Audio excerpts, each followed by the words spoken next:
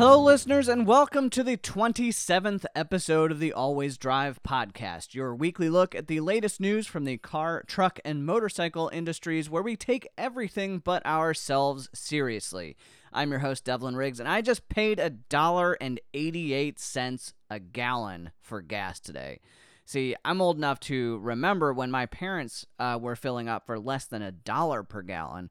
But I also know what it's like to own a gas-guzzling sports car in California where premium spiked above $4 a gallon. So I don't really have anything interesting that happened to me this week to talk about, but I thought it was important to bring up how crazy cheap gas is right now, because I talk a lot about electric cars in the podcast this week, and I don't point this out due to irony and some sort of sadistic, look at these idiots with their stupid electric cars when I can drive to Canada for $20 sort of sentiment, but more because I think that we could be coming upon a point where we don't see gas prices rising that high anymore. As EVs become more mainstream and demand for gas drops, we won't be seeing the same sort of shortages that caused us to tap into our reserves and jack up the prices to an obnoxious level. And granted, we don't see the same prices that they see in Europe or Asia. But I talk fondly of EVs in the podcast this week. But remember that I also include the moment of zen at the end of every episode because I am absolutely addicted to the intoxicating sound of burning gasoline and the roar of V8s. So the end is not nigh for internal combustion, friends. Just keep that in mind in this week's episode. Here are your top stories.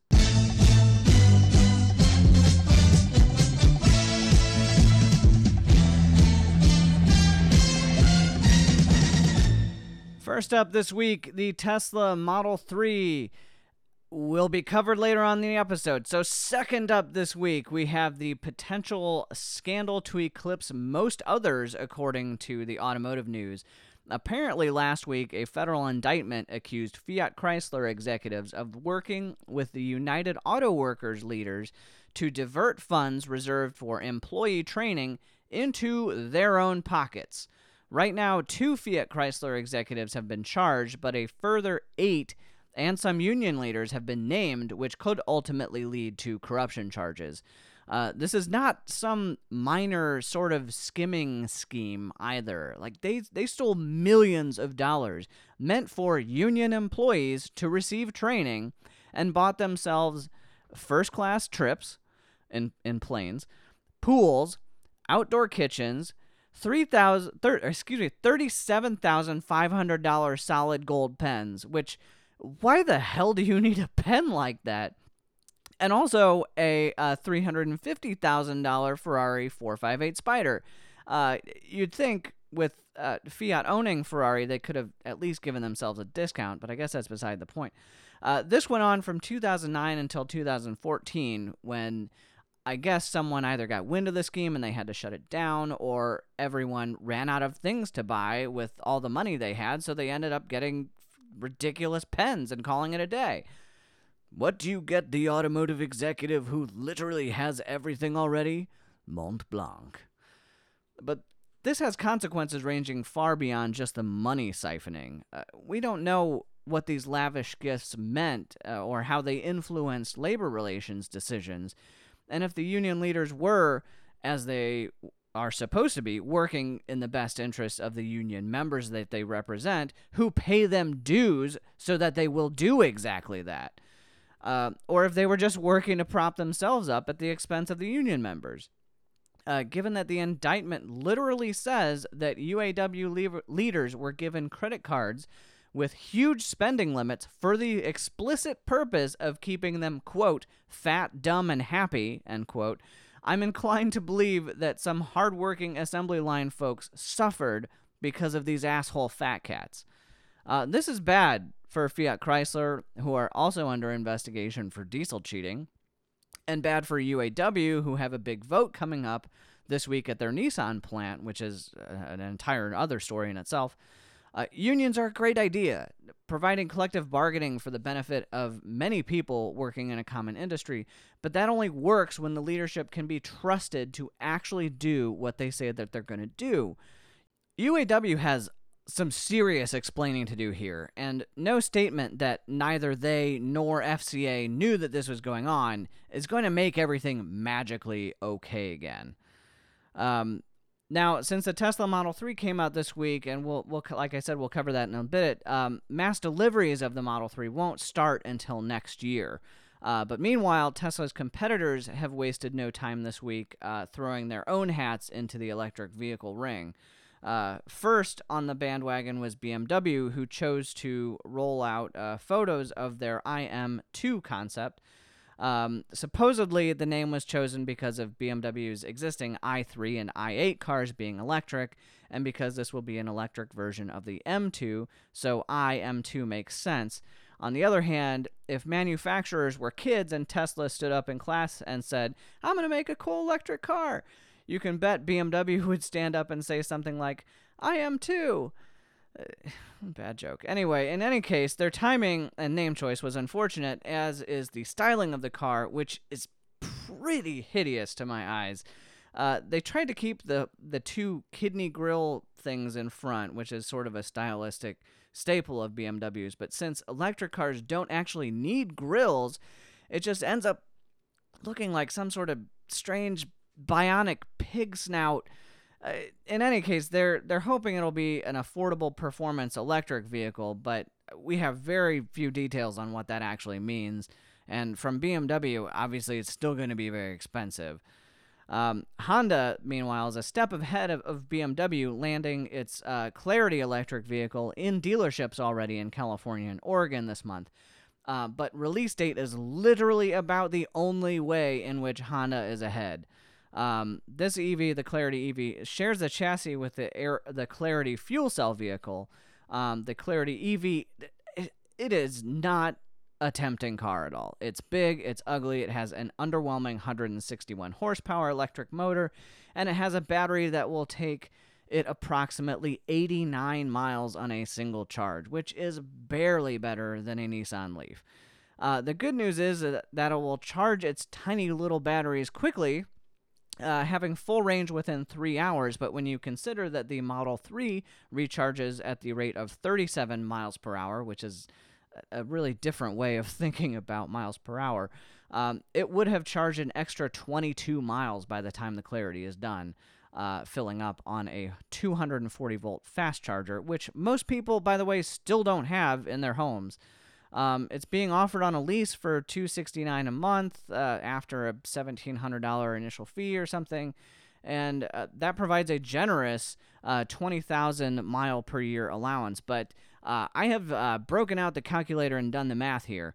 In order to drive 20,000 miles per year in your Clarity EV at 89 miles per battery charge, and that's assuming perfect conditions, which obviously nobody has all the time, you'd need to charge the battery 228 times, and with each full charge taking 3 hours, that's 28 entire days of your year just spent charging the damn car.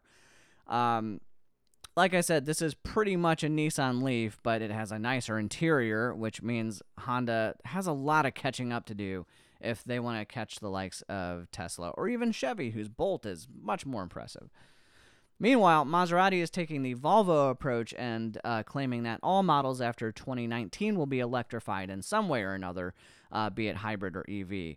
Since the last new Maserati we got was the Ghibli, which debuted more than 4 years ago already, you'd think the company would have had plenty of time to develop something, but they are owned by Fiat Chrysler, so it'll probably be total shit. Then again, they take a lot of their tech straight from Ferrari, so it could be great. So be on the lookout for the next generation of Maseratis, which could be terrible or amazing or amazingly terrible. But not everybody has been hopping on the electric vehicle bandwagon just yet. Hot on the heels of their fifth from last place finish in J.D. Power's appeal survey, Mazda is taking its head, which it had buried in the sand, and firmly surrounding that head with concrete, thereby keeping its head there until the tide comes in and drowns it. That's a really long metaphor. Senior Vice President in charge of Special Assignments for North America, a really long title, Robert Davis argued that the government should take away the $7,500 tax credit and take away the EV mandate and let the industry find the best way to meet the clean air standard. And he seems to be forgetting that the last time we tried that, the Germans found a way to cheat the system in such a way that resulted in significantly greater emissions in order to keep a profit. Businesses exist for a single purpose, and that is to make money. Not to make the world a better place, Bob. He argued legitimately, though, that we don't know what to do with lithium-ion batteries after they're used up, which is a prospect that the EV industry will have to face sooner than later. But Mazda's focus on their efficient and honestly underwhelming, through my extensive experience, Skyactiv engines and their forthcoming and very poorly timed diesel offerings really belie the authenticity of his concern for the environment, which is posed by this used battery technology. But good old Bob Davis isn't alone, and at the car management briefing seminars in luxurious Traverse City, Michigan this week, I say that sort of ironically, but it is kind of a nice place. Several industry folks talked up internal combustion, including Eric Fedwa, a senior manager of global market intelligence for Eaton Vehicle Group, who is anticipating new advances in internal combustion that will make engines cleaner, safer, more powerful, and more desirable to buyers than EVs. And certainly $1.88 gas helps. While he's correct that range anxiety and charging time will always be issues for EVs, and that existing infrastructure and incremental costs to advance internal combustions make them favorable options, he went and lost me a bit when he said, quote, "There's a reason we have a billion of these vehicles on the road. They're durable, the infrastructure's in place, and the service to support them, and consumers know how to use them," end quote. What he didn't mention was that buyers haven't had a valid alternative to internal combustion engines during the same time period when they've put a billion of them on the road. The thing is, Bob's not wrong. Eric's not wrong. Internal combustion cars, like I mentioned at the top of the show, they will still have a prominent place in the automotive landscape for a long time yet. And it'll be a while before EVs are even capable of filling the roles that conventional motors fill in our lives. But to deny that the future is electric or hydrogen-powered requires some serious delusion.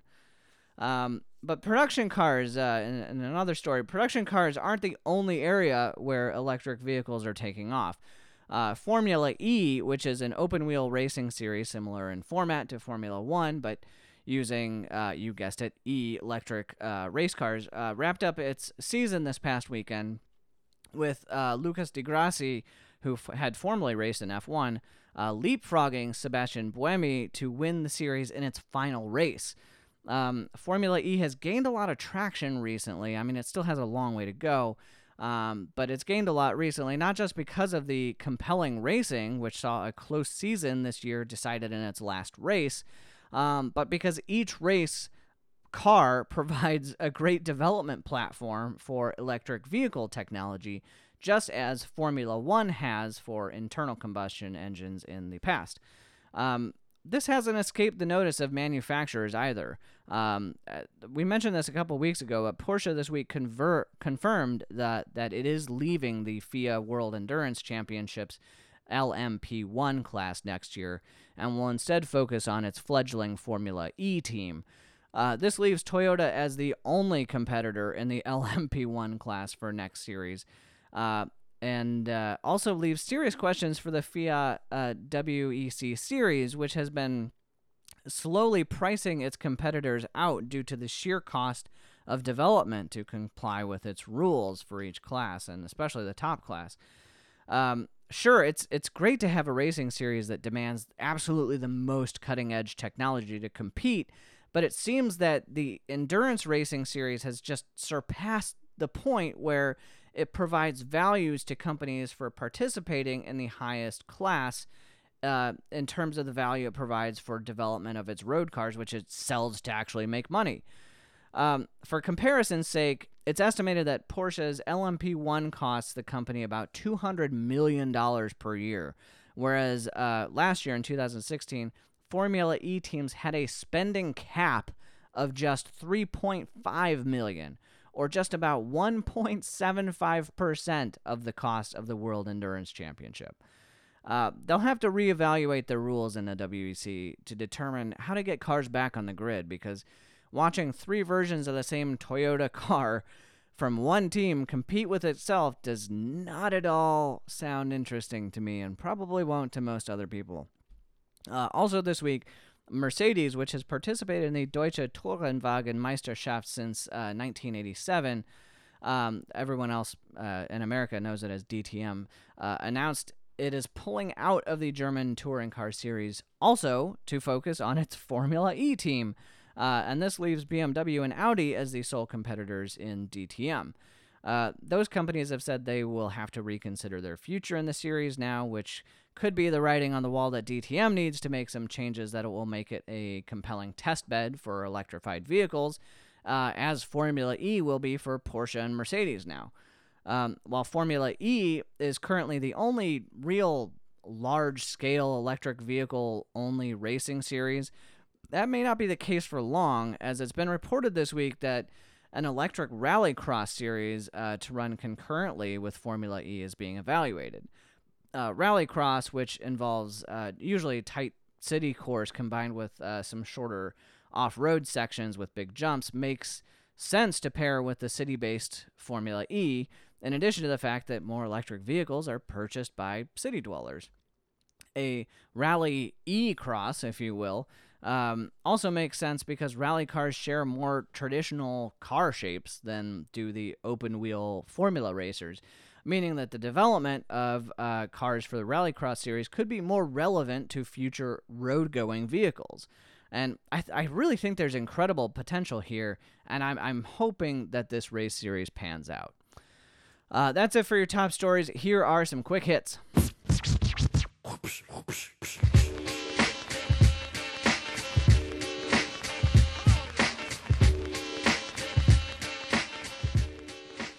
Speaking to Motor Authority this week, Mercedes head of research Ola Kalinaus described the brand's autonomous vehicle strategy. He said that they are focusing on getting Level 2 and Level 3 autonomy into their consumer cars, but are reserving Level 5 autonomy, which is fully driverless systems, for the taxi market, where the cost savings from not hiring a human person taxi driver would be able to offset the development cost.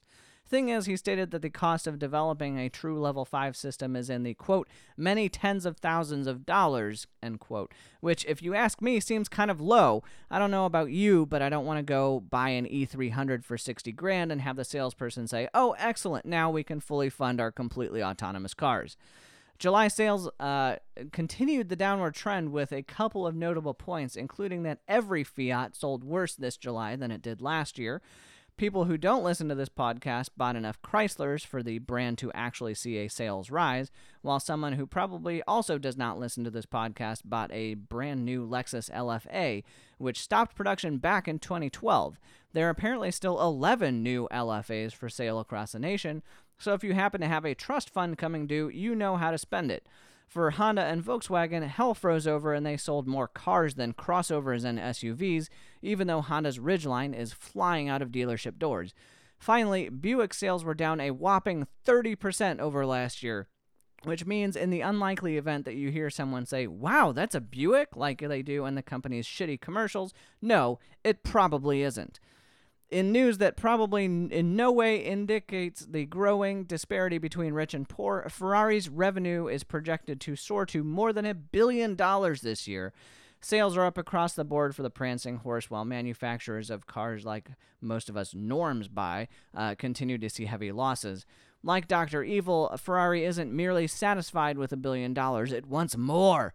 They're hoping to double their profits with the upcoming Ferrari crossover SUV monstrosity, and that will push them above 10,000 sales per year. Whether that includes Fiat Chrysler's own employees paying retail price with money stolen from union employees is not immediately clear. Since Volkswagen has been caught cheating with diesel software and has been involved in a decades-long price-fixing cartel in Germany, the European Union has probably fairly decided that VW is no longer eligible to receive funds for new technology research. Previously, VW has used this money to develop diesel engines, and we saw how that turned out. In total, they've received about $5 billion in research funding since 1990, about a third of which went to make vehicles cleaner. The other two-thirds, who knows, but it's probably good it went to corporate fat cats rather than research institutions or universities who regularly struggle for public funding. Great job, Europe. Meanwhile, China is doing its best to step on the toes of United States manufacturers, with Geely aiming to introduce its brand into the North American market. They've filed a trademark application for the brand's name, spelled Lynk &Co, which is pronounced Lynk Co. Ford, understandably, is less than thrilled given that they own a Lincoln, which Lynk Co. sounds an awful lot like. Honestly, it only makes sense. China has spent the last 20 years copying cars from Western companies. It was only a matter of time before they got lazy enough to copy the names, too. In case you thought executives from oil companies are all rolling around in Hummers and crushing hybrids for fun in their free time, Ben van Beurden, CEO of Royal Dutch Shell, is here to set the record straight. The thing is, he believes in climate change and the Paris Accord and trying to keep the planet under its 2 degrees Celsius rise. He said, quote, "The whole move to electrify the economy, electrify mobility in places like Northwest Europe, in the U.S., even China, is a good thing." End quote. He expects peak oil demand to be sometime around 2030, or even sooner if biofuels start to make up a greater share of the industry.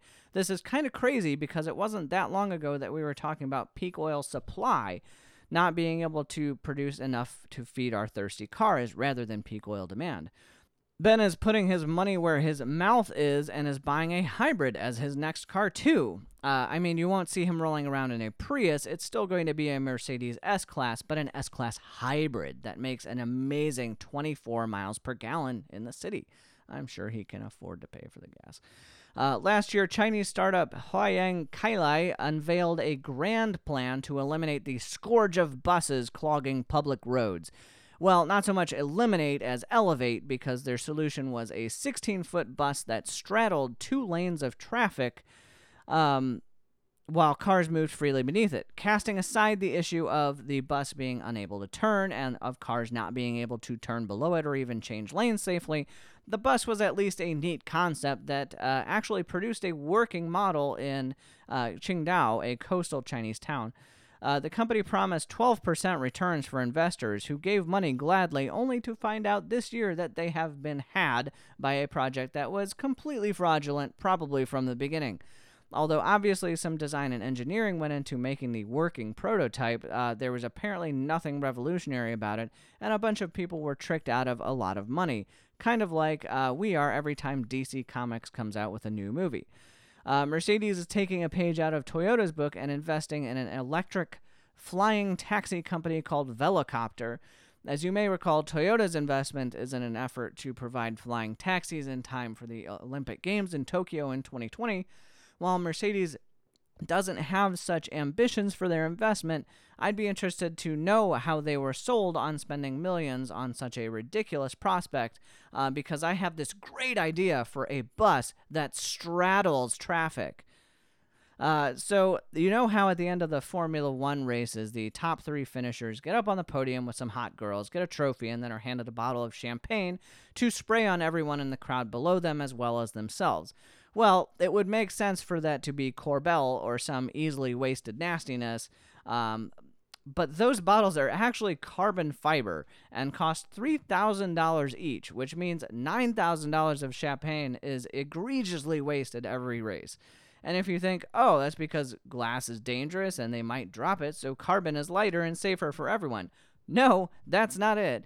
It's just carbon fiber wrapped around glass, so it's not any lighter or better than normal bottles. With manufacturers dropping out of top-tier racing left and right, these series have to find ways to cut costs, and I feel like I just found the most obvious one. Speaking of ridiculous booze, a German guy has begun producing gin that is bottled along with a presumably cleaned bit of metal found from a Harley-Davidson motorcycle he exhumed from somewhere in the world. The metal bit is inside the bottle, and the label includes a story of where the part was found and what it was before it became a flavor enhancer for your gin. If this seems remotely appetizing to you, which it does not to me, You're free to part with more than $1,000 for each bottle produced by the company called The Archaeologist. And if you haven't heard of an active valve performance exhaust before, it basically means the car's exhaust has an electronically operated valve in it that opens to allow exhaust gas to flow more freely through a shorter channel, or closes it to direct the exhaust all the way back through the mufflers. Open is louder and faster, closed is quieter and slower, which makes it the perfect accessory for luxury performance cars owned by people who want to not be brought up by their neighbors at every single HOA meeting. The thing is, the 2018 Ford Mustang will have an active exhaust as a $900 option, which I think will be the least purchased option ever in the history of options. The system has 4 settings and even allows you to set the times for the exhaust to automatically be in quiet mode. I think Ford has sort of forgotten that Mustang owners like it loud and proud, baby. Straight pipes all the way. Woo! That's it for your quick hits. Here are some new cars.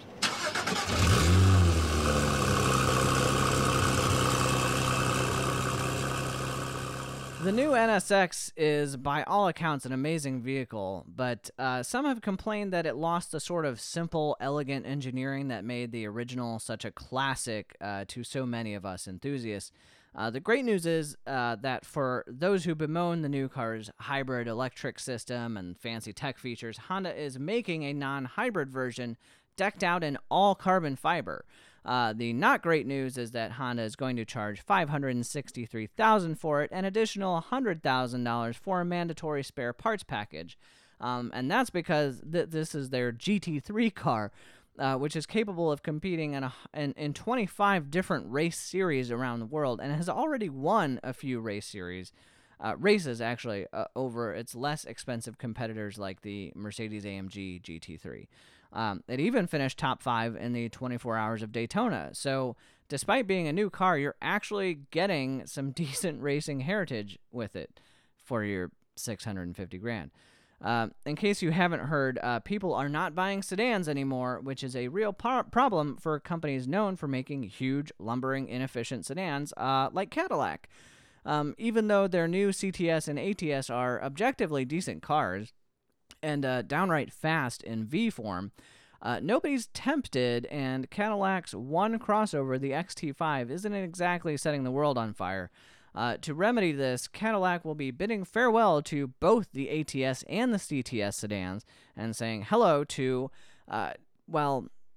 another sedan. But this one is different. It's called the CT5, and it's sort of sized in between the two outgoing cars, and there will be another one about the same size as the Audi A3.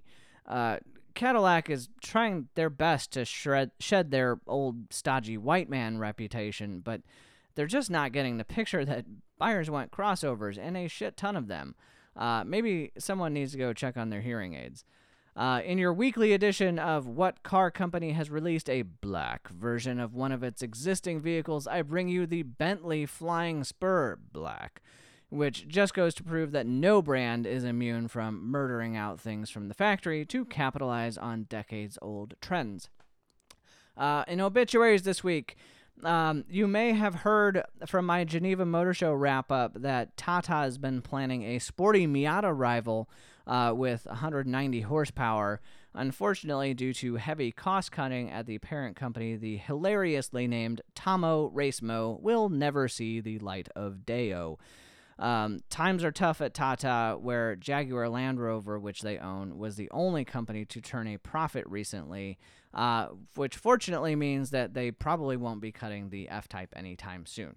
That's all for new cars and obituaries.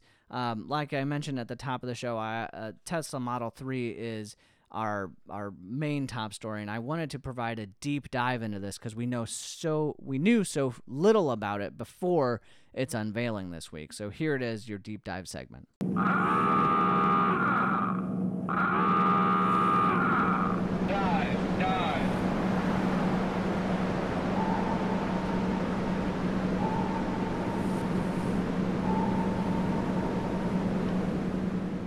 Obviously, the biggest news of the past week was the final public release of the Tesla Model 3, which was unveiled fully last Friday as the first 30 cars were delivered to customers.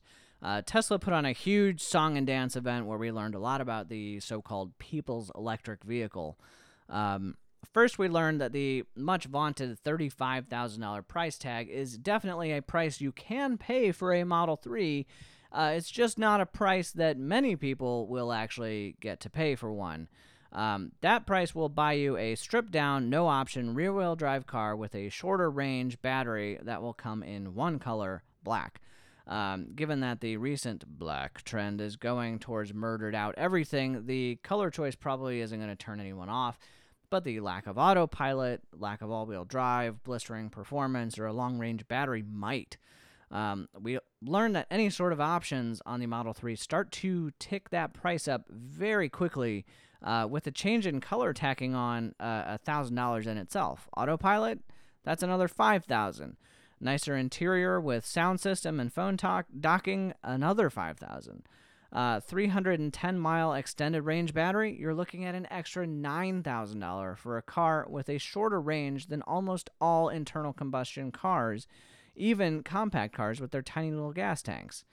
For a fully loaded car, you're probably looking at close to $60,000, which makes it all the more obvious why Tesla had to drop their $75,000 Model S 75. We also got to look at the interior, which, like the Model S, has a big 15-inch central touchscreen to control everything. The thing is, that's all. That's it. No instrument cluster in front of the driver providing vital information like speed or range. That's all in the central screen, sort of like a Mini or an old Yaris. And Elon Musk says that drivers probably won't miss the dash cluster, and presumably all the vital information will be displayed somewhere on the central screen at all times. And you'll probably get used to it eventually. But I honestly could not stand that aspect of the new Minis when I test drove them when they first came out. And it takes your vision away from where you need to be looking at the road safely. We also learned that you can use your smartphone as a key for the car, which is handy if you're trying to pare down on pocket contents. There's also going to be a performance variant coming out probably mid-2018 if Tesla can get through the production hell, as Elon keeps calling it, of the Model 3, getting into the hands of their claimed more than 500,000 deposit holders. Those people, by the way, still have no idea when they're getting their cars, and it doesn't look like anyone will be getting anything without an extended range battery for a while, as Musk stated that getting these extended range battery production going, the larger battery model was priority number one. While Tesla continues to open up more and more repair facilities and get more mobile repair vans out on the road, Elon's pretty confident that Tesla got it right the first time with the Model 3, which obviously wasn't the case with the Model S or X. He even went so far as to say that the next generation powertrains that the Model 3 uses are designed to go 1 million miles in between services. Despite that, the car only comes with a 4-year warranty, and an 8-year warranty applies to the battery. So while confidence is high, his business sense is probably more realistic. All that said, I do hope they last that long. It may be more expensive and less feature-rich than we hoped for, but I'm rooting for Tesla here. The Model 3 is apparently a blast to drive with a 5.1 second to 0 to 60 time with the extended range battery, and the low-slung battery means it has a very low center of gravity, which allows the car to handle very well with very little body roll. Road and Track had a glowing review of what the car was like to drive, and I'm sure owners who have been lining up for 16 months or more will be saying the same thing once they get theirs. The height meter for this car has been off the charts, and it's good to see that Tesla and Musk have delivered really a wonderful looking and driving car that will be accessible to many more people than Models S or X. And not just a win for those who have reserved a Model 3, a successful Model 3 is a win for Tesla. They're chugging right along with the Gigafactory and are developing more cars than ever before, or delivering more cars than ever before. But the Model 3 is a volume vehicle. It's lower margin, it's higher investment, and it'll be proof that a new automaker can hack it in a market run by 100-year-old companies. Tesla posted a record loss in the second quarter of this year, $336 million to be exact. So the Model 3 has the potential to really make or break them. If successful, the Model 3 will be the platform for the Model Y small crossover Tesla is preparing to unveil, which, obviously, given the state of the market right now, will probably become their best-selling vehicle in very short order.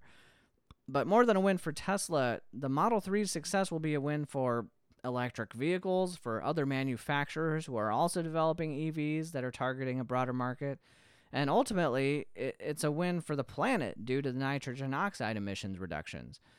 Sure, you'll still have emissions from power plants providing the electricity and from mining for lithium, but as the economies of scale grow and renewable energy sources come online, these will become more efficient too, leading to a much lower life cycle vehicle emission.